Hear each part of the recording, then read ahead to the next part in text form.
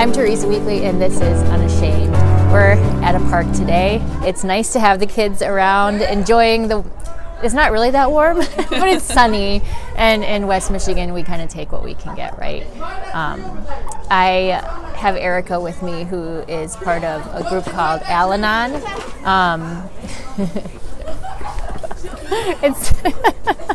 We're like, might as well not be here, right? Which is kind of appropriate since this is an anonymous group, a group of anonymous members that you work with, which is one reason we won't give her last name. But I have talked a lot in this podcast about losing my sister and some of the support groups that are available to help people who might have family members or other loved ones who are struggling with mental health issues or addiction, and often those two go hand in hand. And that was the case with my sister too. I don't know what came first, the chicken or the egg, but she struggled with both a lot, and both kind of fueled the other. Each kind of fueled the other. So since I've talked about these different groups that are available, including Al-Anon, I wanted to give a better understanding of the kind of support that people might find in these groups. You've been involved with Al-Anon, as we've talked before, for more than 10 years, 15 years? So, for the purposes of this conversation, Al-Anon members generally don't disclose how long they've been in Al-Anon. Oh, okay. And there's a reason for that. It's because I've been to meetings where people said, the person in the room with the most recovery is the one who got up earliest that morning. Because this is a program that we do one day at a time.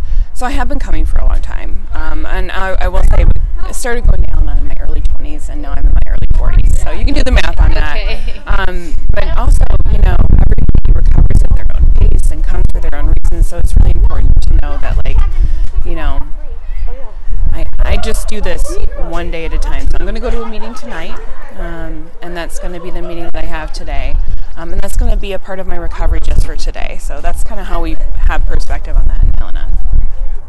You hear that in life a lot, that you only have this moment. You can't live in the past. You can't live in the future. So it seems kind of appropriate that that's how the approach would be.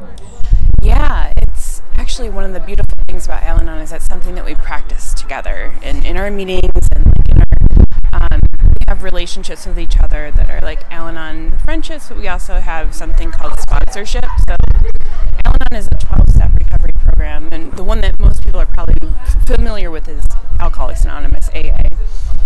And people have sponsors that have gone through the 12 steps of recovery, and we have that in Al-Anon too. So I have a sponsor, I am a sponsor, and those relationships remind me, I can call my sponsor, freaking out about something that might happen in 2 months, and she'll be like, okay, how can you take care of yourself today? What can you do for yourself right now?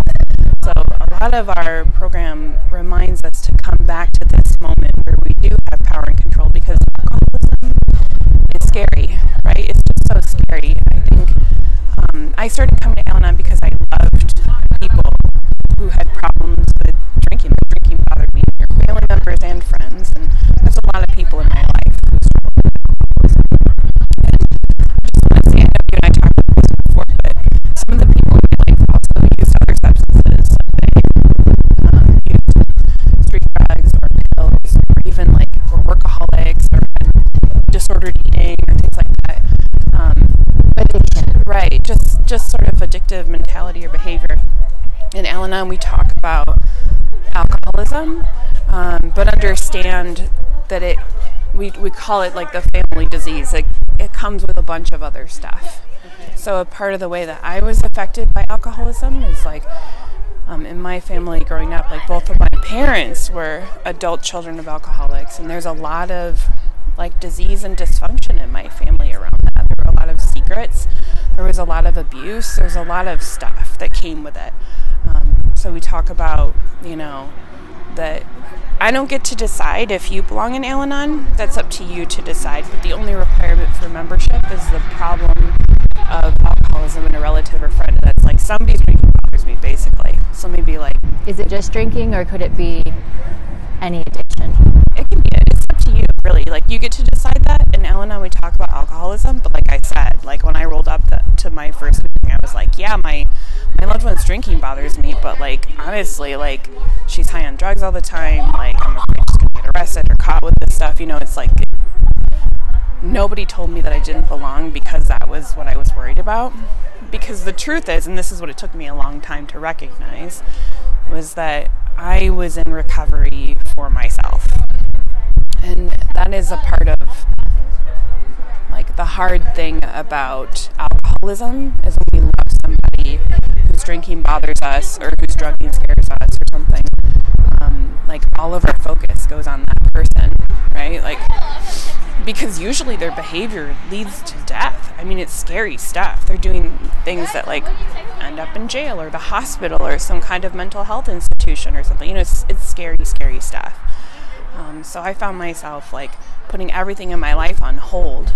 Like, you know, I can go back to school when I figure out how to get this person sober, or I can finally be happy when I fix this. I can, you know, be a better daughter, a better partner, a better, you know, when I figure out this problem and how to make it better. Yeah. So this isn't a group that's going to help you figure out how to change this person or fix this person. This is a group that's going to help you figure out how to manage your life. So, short answer, yes. And also, the interesting thing about it is that we have, like, this opening and closing that we read at every meeting that talks a little bit about what we do in Al-Anon. And one of them says, like, the family situation is bound to improve as we apply the Al-Anon ideas. And the Al-Anon ideas are basically like, I take care of myself, keep the focus on myself and my recovery, I become willing to recognize that I didn't cause this disease in someone else, I can't control this disease in someone else, and I can't cure this disease in someone else, but I can do things that contribute to making it worse. Like, I can. I've heard people say in meetings, like, I never made them drink, but I sure made them thirsty. And that's true. Like, I have to begin to recognize, like, what's my part in the chaos that's happening around me? Because I have one. I'm not making the people around me drink, and I can't make them stop drinking. But I can do things that are more loving for myself and for other people. And that's something that we learn in Al-Anon. One reason I wanted to talk about addiction, you know, in the first 5 episodes of this podcast, I've really focused on suicide, which, well, that's been the focus of my and my family's life for the last year since we lost my sister. But addiction being such a big part of that, a lot of the things that we've been working through have to do with her addiction, her behavior, and enabling that behavior. And a lot of the decisions that I made and other family members made that I've questioned had to do with, I don't want to enable her behavior. And we talked about that in my family, like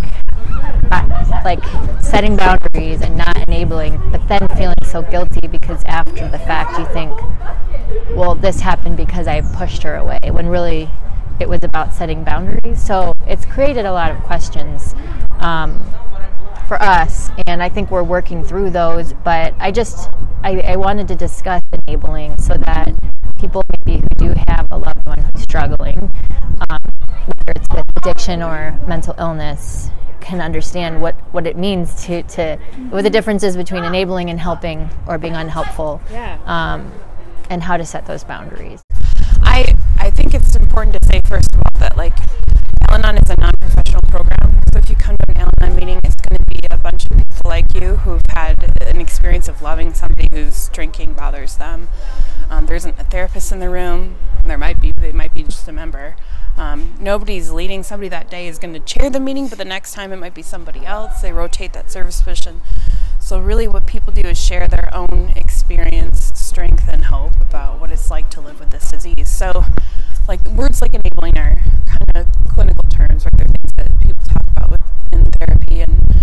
And we talk a lot about how to detach in a healthy way, how to recognize, like, the first step in Al-Anon is the same as the first step in AA. Step 1 is we admitted we were powerless over alcohol and that our lives had become unmanageable. And I've had people tell me, like, why do you go to that program? Like, you don't have a problem. And I do. I have a problem admitting that I'm powerless over this. Like, I think there's something I should be able to do. Like, and I have shared my first steps is kind of the story about how I came to Al-Anon, and I've talked in different settings about that. And a part of my first step story is that I did all of the things to help somebody else, and then I did the opposite of all of the things. So, I like drinking with them, taking away alcohol, driving them, taking that kind of thing. Mm-hmm. Yep. Keeping secrets, telling everybody, doing everything I could, and then the opposite of everything I could, and it didn't work because for me, I was unable to recognize an appropriate role in that person's life. And Al-Anon is a spiritual program, so a lot of our steps talk about a higher power or a God. And a part of that, I'm not a person who ascribes to any particular religion, so that was a little bit uncomfortable for me at first. But what was really helpful for me in that process of adapting this spiritual nature of this program is I recognized I'm not God. And I had been taking a lot of actions in my loved one's life that were the things that God should do, or maybe something that a doctor should do, or a therapist, or a spiritual advisor, or somebody that wasn't me. I thought that I had to take power because nobody else was, and that was a desperation that came from love. I saw this person suffering, and I was like, nobody cares. Nobody sees this. We have to stop this. I'm just gonna die of this. I was terrified, right? I took a lot of actions based on fear, and so my actions couldn't be based on love as much. And one of the traditions we have in Al-Anon is that we have this singular purpose in our program. It's to help families of alcoholics, period. And then we do that by welcoming newcomers, by working the 12 steps, that program of recovery ourselves. And then the other part of it is by giving understanding and encouragement to our alcoholic loved ones. And that's so hard to do when we think that we should be fixing something. We just see them as a problem. There's something I need to be solved, you're wrong and bad, I gotta fix you, you're not right. And that gets in the way of me actually having meaningful, loving, supportive relationships. So that was a lot of words about this, but when you think about enabling and boundaries, for me it started with recognizing that I was trying to do some stuff that was never mine to do. My job was to love, accept, support, understand this person, and I couldn't. I had so much anger and fear, and I just got in the way of everything. So practically speaking, I would go to meetings and people would talk about stuff. I remember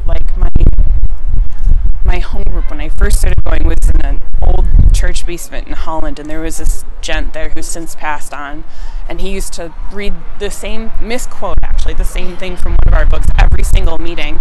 And he would say, well, time silence can give you command of the situation as nothing else can. And that was not an accurate quote, but it was the first thing I tried. People would share stuff I did this and it was helpful to me. So I went home and I shut up, because I usually said words with my alcoholic loved ones or everybody in my life. They would say something to me and I would respond. Actually, I would react. I would say things back.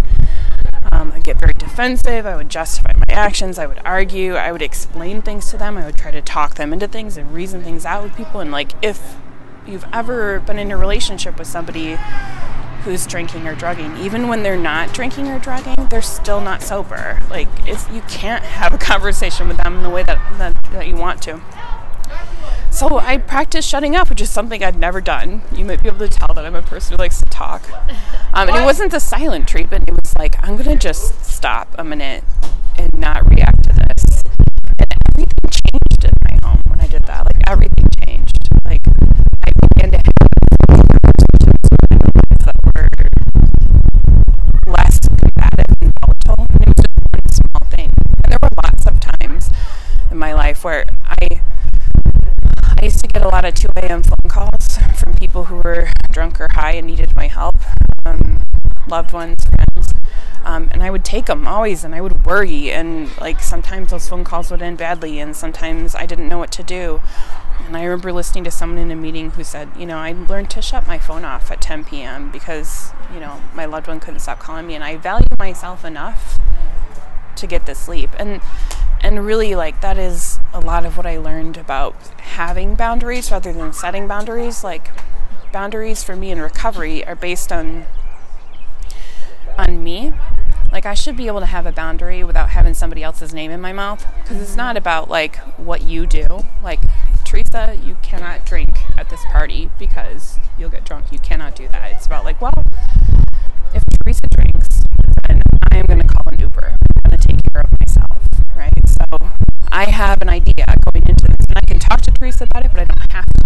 I just know for myself that I don't get in cars with people who are drinking. I don't argue with people who are drunk. I don't answer my phone after 10 p.m. because I value my sleep enough to make sure that I get it. And when I do that stuff and I put the focus on myself and I take care of myself, I don't spend all of my time obsessing and resenting other people. And I wake up refreshed because I valued myself, and I can have a conversation with my loved ones whose drinking bothers me, and I can not constantly react to them. So it's like these little tiny changes that people talked about over and over, little sayings, little things they did that I could take and use myself. And one of the core principles of recovery in Al-Anon is that I get to take what I like and leave the rest. So maybe Teresa shares something that like, no, that doesn't really apply to me, or I would never do that. Okay, I don't have to. I don't do it. I just do the things that seem like they would be helpful to me.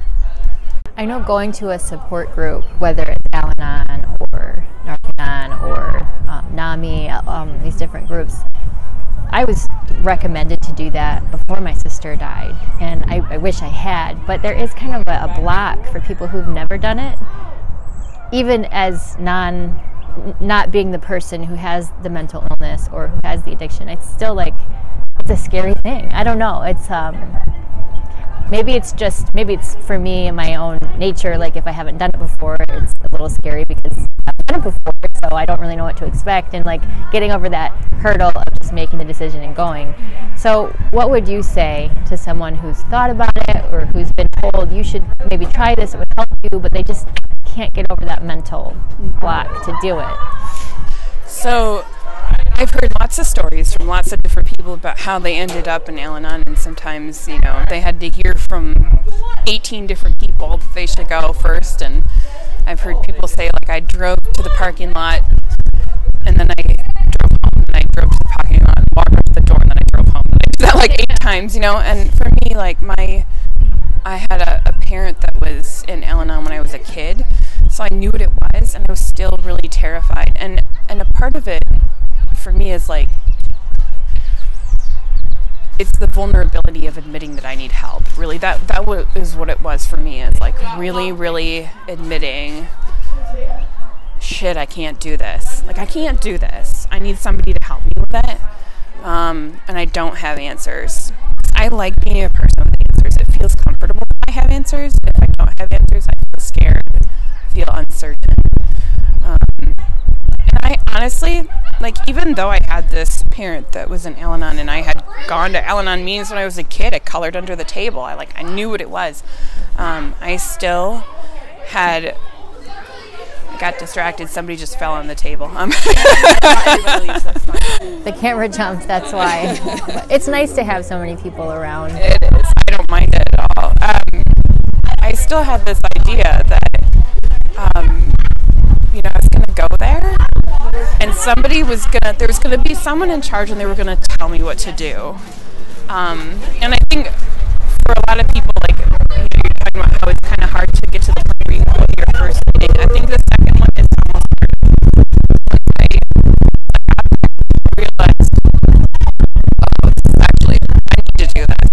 I got to show up again for myself. I got to do this. This is going to be just something I check out one time. So, if anybody watching this is not sure about or want to do this, it doesn't hurt to try. We always tell group, like, try 6 different meetings before you decide whether or not Al-Anon is right for you. Every single one has a little different flavor. Some of them now are just virtual fully, some of them are in person, some of them have lots of young people, some of them have lots of old timers. There's lots of different stuff. So do what you wish your kids would do and just try it. Right? Exactly. Well, I will say that talking to you, even the several times that we've talked has really helped me. And maybe it's like third-party affirmation. You hear something, and then you hear it again in a different way, and it's like, oh, okay. Like for me, feeling guilty about I should have done this, I could have done this. You start to realize, like you said, you can't. They're going to do what they're going to do, and you're not going to be able to. Whether you take away their keys or give them a ride, they're going to find a way to accomplish what they want to accomplish. And even though I'd heard that several times before, I don't know. I begin to feel it more. So thank you for that. And for anyone who's thinking about going to a meeting like this or finding a support group, There's so much just imagine sitting in a room and having it happen 12 times in a row, as many times a week as you want it to happen. It's a really beautiful, powerful thing. And this is absolutely true. I don't say this with any sense of hyperbole or irony or anything. Al-Anon saved my life. Like, I think about some things that I've been through in my life, and I'm like, I'm here today, and I'm alive, and I have a fulfilling life, meaningful relationships with other people because of this program. Well, we'll list the national website and the local website for West Michigan, if you're listening or watching in West Michigan, in the details of this episode, so you can check that out there. And even if you just go to the national website, you can click to find local chapters near you, and you can find out if they're doing virtual meetings, in-person meetings, and how to get involved. So thank you so much, Erica. Thanks, Teresa. Take an upstream approach to mental health with the Be Nice Action Plan. Empower yourself and others with knowledge and resources.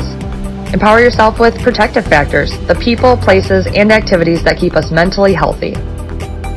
Do you have safe and positive coping skills you can rely on to get you through a difficult time period? Practice mentally healthy habits. Exercise, have a balanced diet, get enough sleep, and avoid harmful substances. Have resources, like the Suicide Prevention Lifeline or the Crisis Text Line.